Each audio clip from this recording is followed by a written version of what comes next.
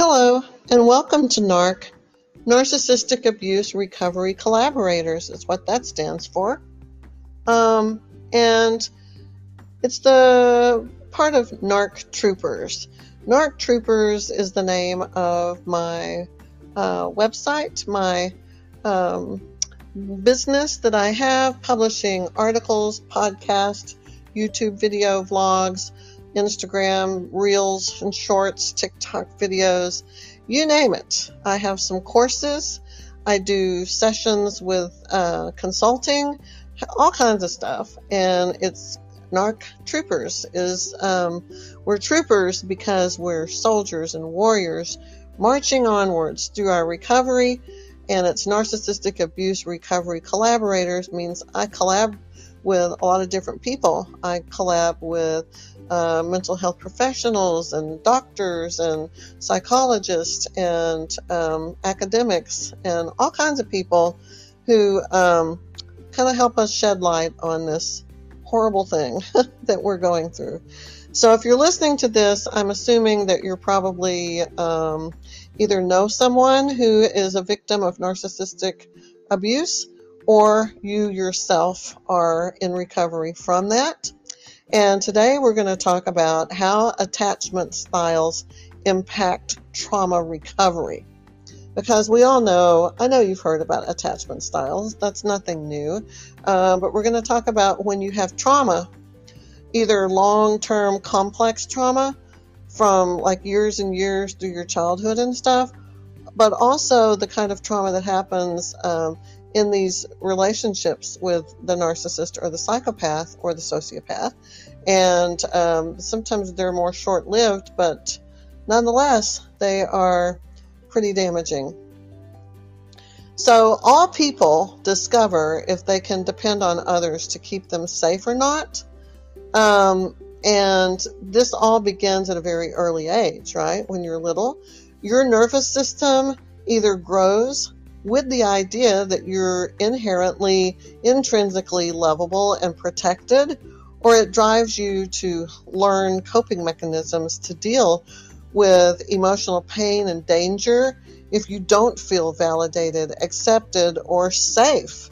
Safety is really a big deal with me. I operate all these years from a place of not feeling safe, from feeling disconnected, a little bit dissociated, outside the, belonging, and outside having my tribe or support group or family, whatever you want to call.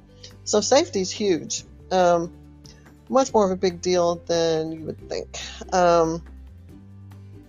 But these first emotions in response to whatever the environment is, that shapes us, it affects our entire life. Since, we have to carry these foundational beliefs in our minds, in our bodies, our nervous system, and, of course, our emotions. Attachment styles form in childhood and act as a model for navigating life and relationships in adulthood. Secure attachment teaches your nervous system how to regulate itself by understanding what healthy behavior in relationships look like. Hopefully, you're going to learn that you're never really alone and you can weather any storm of emotions and still feel secure and confident. You feel okay. You feel safe. And then some of us didn't get that, Attachment styles are categories. They're categories for different degrees of emotional security and safety in your relationships from the very beginning until now. They have an impact on how you respond to all the negative stimuli that is around you, which is an inevitable part of life, right? You're always going to have things, kick you in the seat of the pants, knock you down, punch you in the face, whatever. And so how you react to that, your response to it's kind of reflects what your attachment styles are. And that also includes trauma, by the way, how you respond to trauma. The ability to regulate your emotions is not just baked in. It's taught. It's learned in your earliest relationships. It's ingrained throughout your childhood, and it's practiced throughout life. A person who doesn't have a secure attachment style, where they have always felt seen and heard and validated by their inner circle, is more likely to have difficulty recovering from trauma or grief. Well, of course they're going to have more difficult, because when trauma or grief comes, it just shakes them to the core, and they feel so unsafe. They don't have the underpinnings. They don't have the foundational structure to deal with it. They don't know how to navigate that. So several researchers recently explored the relationship between post-traumatic recovery and attachment style. And most of us coming out of relationships with a narcissist or a cluster B person, we're having this post-traumatic recovery. And these researchers, the two studies suggest that a higher level of attachment avoidance was related to lower post-traumatic growth in individuals who suffered from life-threatening trauma or life-altering loss. So when you go through something that is like huge, like what you have gone through with the narcissist or psychopath, something that is that transformationally, life-changingly horrific, when you go through something that is that life-altering and traumatic, these studies say that if you have a higher level of attachment avoidance, it was related to lower post-traumatic growth and recovery. Okay? We need to absorb that statement. Many times these individuals with attachment styles that are not optimally like healthy or whatever, it doesn't prepare them to emotionally regulate through life's trials and tribulations, vicissitudes, all that stuff. You know, life is cruel sometimes, and if you don't have you don't have healthy attachment styles, you're going to have a hard time when the hard times come. And certainly not, you're not going to know how to deal with narcissistic abuse, because that's like the top of that's like the worst thing that can happen in many ways, as far as suffering loss or abuse or something like that. And I don't mean to offend anybody by saying it's the worst, but, it's worse than losing a parent or a child or a family member, because it is like losing your mother. It's like losing your child. It's like losing yourself. It's like losing all of that all at once, simultaneously. So unless your whole family got wiped out all at the same time, and you were mortally wounded in a way that you're never going to recover, ever, you're going to be not okay. Unless that happened, then really narcissistic abuse ranks up there as just like it's more difficult, because you lose so many different parts of your see, I'm having trouble figuring out how to say this, because you lose like the parent, the child, and yourself all at once. Like I just said, I can't think of another way to say that. And but that's true. You're losing multiple things, and it's just too much. You struggle to heal because the invalidation and objectification and other mistreatment from the narcissist tends to confirm your fears and doubts, and it makes you feel unseen and unheard all over again, which reckons back to infancy when you were not seen or heard. So it's almost like the abusive treatment by the narcissist acts as proof of your worst fears. You feel insecure, threatened, undeserving, to blame, maybe culpable, unable to control your emotions, and that just crumble after a relationship with one of these kinds of people. Only about 60% of adults have secure attachment styles. That means 40% don't. And so when these bad things happen, they are not equipped to get through it. The other 40%, they fall into one of these attachment styles. They're either avoidant or they're anxious/insecure. So let's talk about those. Avoidant attachment style has a tendency to mistrust others' motives for what they're doing and their goodwill, and thus they attempt to maintain emotional distance in relationships. They differ from the fearful avoidant attachment style because they do not desire attachment, while the disorganized one does. The anxious, insecure attachment style tends to be dependent on their relationships, constantly worrying that others will be unavailable or abandon them in situations of need, and they carry a lot of anxiety and fear, high anxiety and fear. And, a lot of times I would say it's the codependent borderline person or borderline and codependent who have the anxious, insecure attachment. And it more times than not, it is the narcissist, psychopath, who has more of a avoidant attachment. And, it goes beyond that.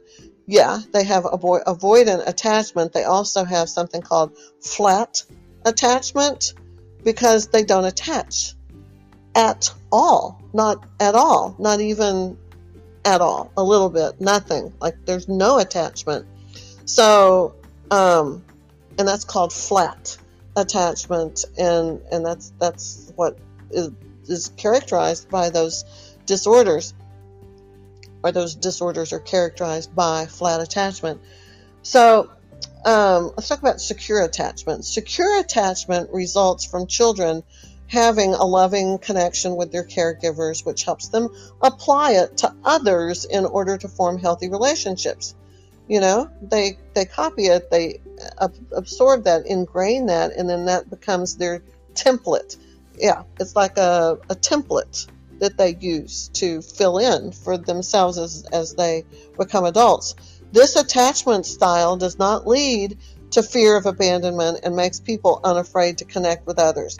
This is the attachment style we all wish we had, but we cannot because of whatever happened in early childhood that interrupted our healthy development.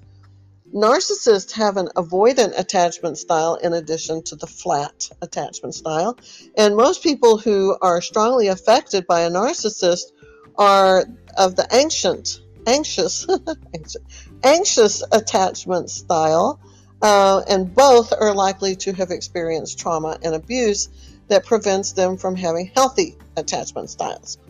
Now, there is much discussion about the ways that trauma shapes attachment, but how do attachment styles impact recovery from trauma and grief?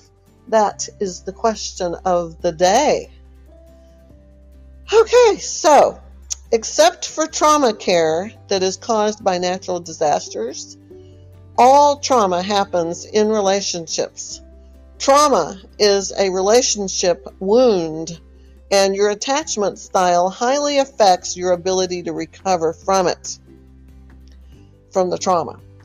In all of the insecure attachment styles, The ability to regulate emotion never got developed. The ability to handle life's losses, disappointments, and change are encoded in the nervous system only in secure attachment styles. If you have this insecure attachment style and traumatic experience happens, there's no mechanism in place from a secure attachment to resolve it. That's why those with insecure attachment often resort to self-destructive, self-harming, self-trashing strategies to cope with life's difficulties and setbacks. They are simply lacking the ingrained, inherent core programming that provides them the tools to cope. And I will go on to say that a vast number of people who become entangled with individuals who have NPD, sociopathy, or psychopathy probably have insecure attachment, just as their predatory disordered partner also has unhealthy ones. Both cannot fill their cups from the inside. That's what they have in common.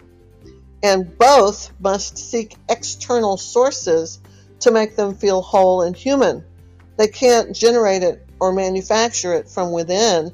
They have to look outside to external sources to provide that. Both are lacking these things in their core that allow them to navigate life smoothly. Take away their external source of validation, and all cluster B disordered people fall apart. This includes borderlines and histrionics as well, who are also share that cluster B designation. Now, different categories of ailments in cluster B have a different prognosis. Some of them are somewhat treatable. Some of them sort of dissipate as they reach middle age. Some of them resolve in other ways through some cognitive behavioral therapy or through something that a lot of hard work. But the narcissist, the psychopath, and the sociopath do not have these positive outcomes at all. They cannot seem to do better, be better, do different, be different. They just, it is what it is. They are what they are. And then, a lot of people say that dialectical behavioral therapy and things like emotions-focused therapy, which is EFT, work well in helping clients learn to self-validate and feel whole without, looking outside themselves externally all the time. Somatic therapies that deal with the body, that's what somatic means, that is physical body, address trauma that can be held in the body and can be also very powerful. EMDR, eye movement desynthesization and processing, it works for a lot of people. And creative therapies with art, music, movement, all that kind of stuff. Dance, it's an effective choice to try.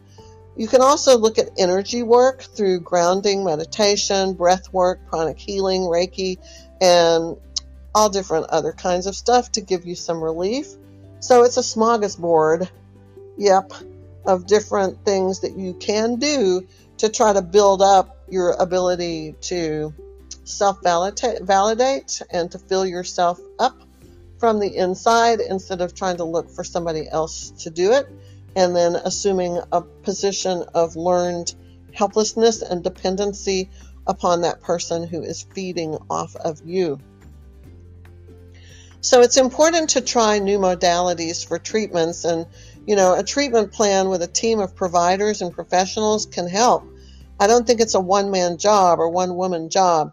Group therapy with others who've also been through the same thing and experienced trauma and who are in recovery. You speak the same language, and that can be tremendously supportive in ways that other people, they can't do it. They can't be that person because they don't understand what you're experiencing. They don't even really believe that it's really happening that way.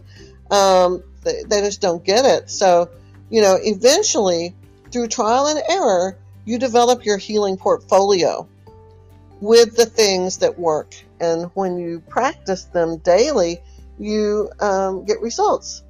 So like all things you choose to pursue for self-improvement, you have to just remember to stick with it.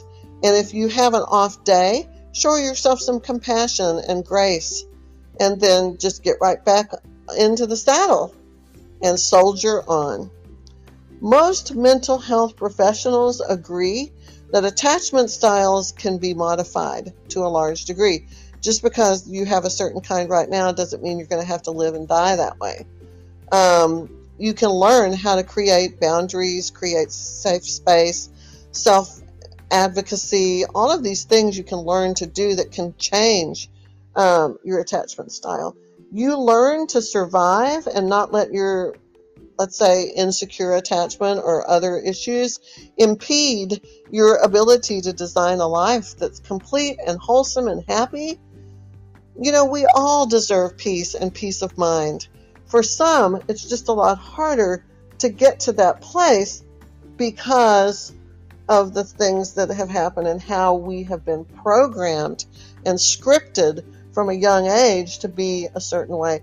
I want to tell you this in conclusion. I read this great book, and this is just a random thought. Stream of consciousness, guys.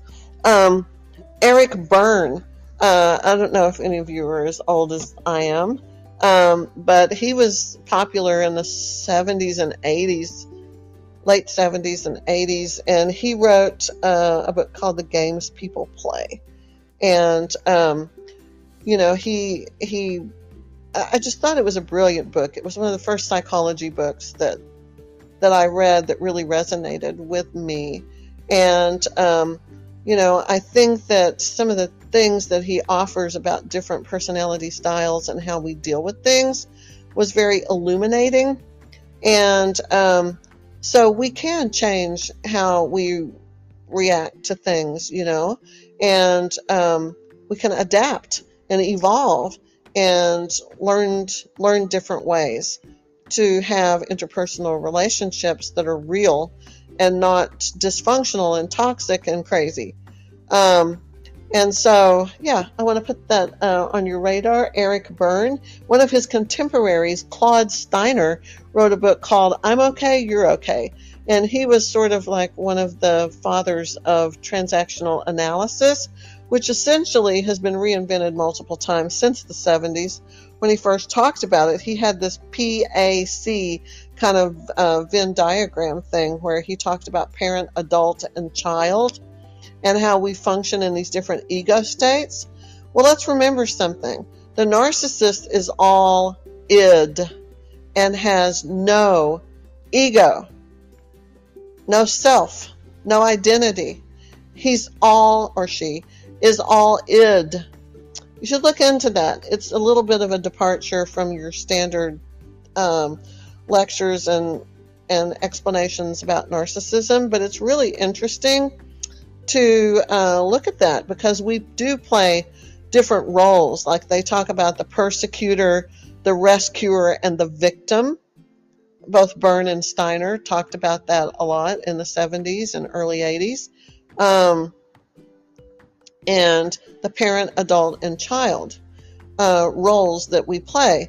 And, we use that in discussing narcissism because we play the parent to each other, right? We parentify. The narcissist becomes your mother and you become their mother. And y'all are parenting each other mutually at the same time in that shared fantasy. So a lot of the concepts that and the language comes from those 1970s books on transactional analysis and the roles people play, the games people play, and all of that kind of stuff. Such great books. And that kind of lit the fire for me back in the 70s to be studying psychology and getting a degree in guidance, counseling, those kinds of fields to try to, figure out what makes people tick. And this was before I became focused on just the niche area of narcissistic abuse recovery, because that's, guys, that's all I do now is narcissistic abuse recovery. All the other things I've studied, things that I have been trained to do, know about, have sort of fallen away. And all of my energy, all of my focus, 110% is just on narcissistic abuse recovery, because it is so misunderstood. There's so much misinformation and disinformation out there. It's mind-boggling how much stuff is just floating around on social media that is simply not true. And I've even read a couple of doctors that have posted online, and what they have said is simply not true. I don't know whether it's something that they need to have as a lived experience in order to understand it, or if they just never went to narcissistic disorder, like in-depth studies, or I don't know. Some of them say they're trained. I don't think so. Or if they were trained, I don't know who trained them, because they have some wrong information. My one go-to person, and I just, I hate to keep bringing him up, but it's Dr. Sam Vaknin. I don't think he's ever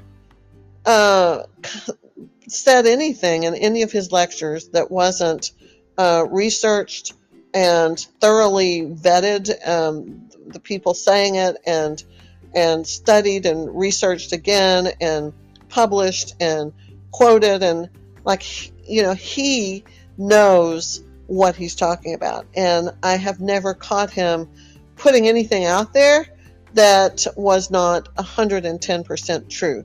That is my go-to place to find expert understanding, deep understanding of what is narcissistic personality disorder, what is a cluster B dark triad, what happens to the people that are involved, that are enmeshed, that are entrained by these cluster B people.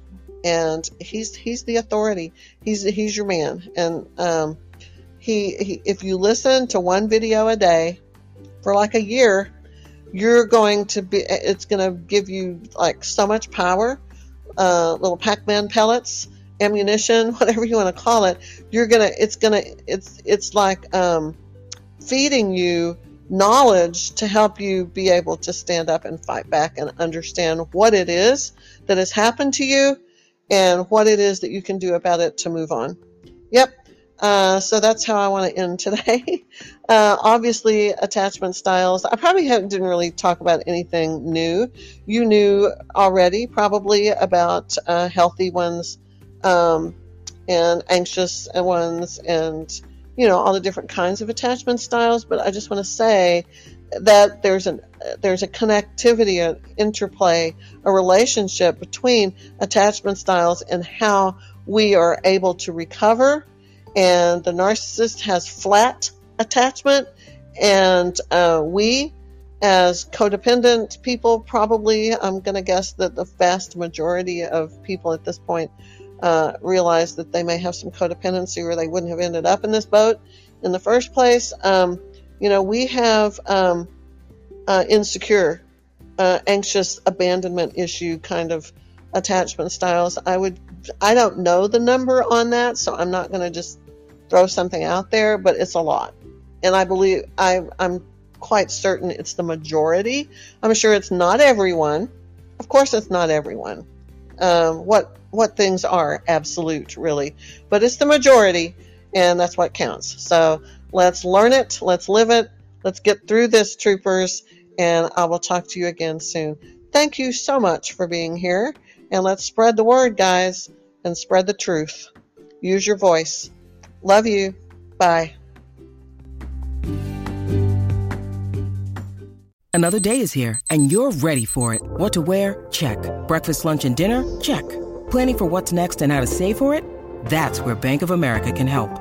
For your financial to-dos, Bank of America has experts ready to help get you closer to your goals. Get started at one of our local financial centers or 24/7 in our mobile banking app. Find a location near you at bankofamerica.com/talktous. What would you like the power to do? Mobile banking requires downloading the app and is only available for select devices. Message and data rates may apply. Bank of America N.A., member FDIC.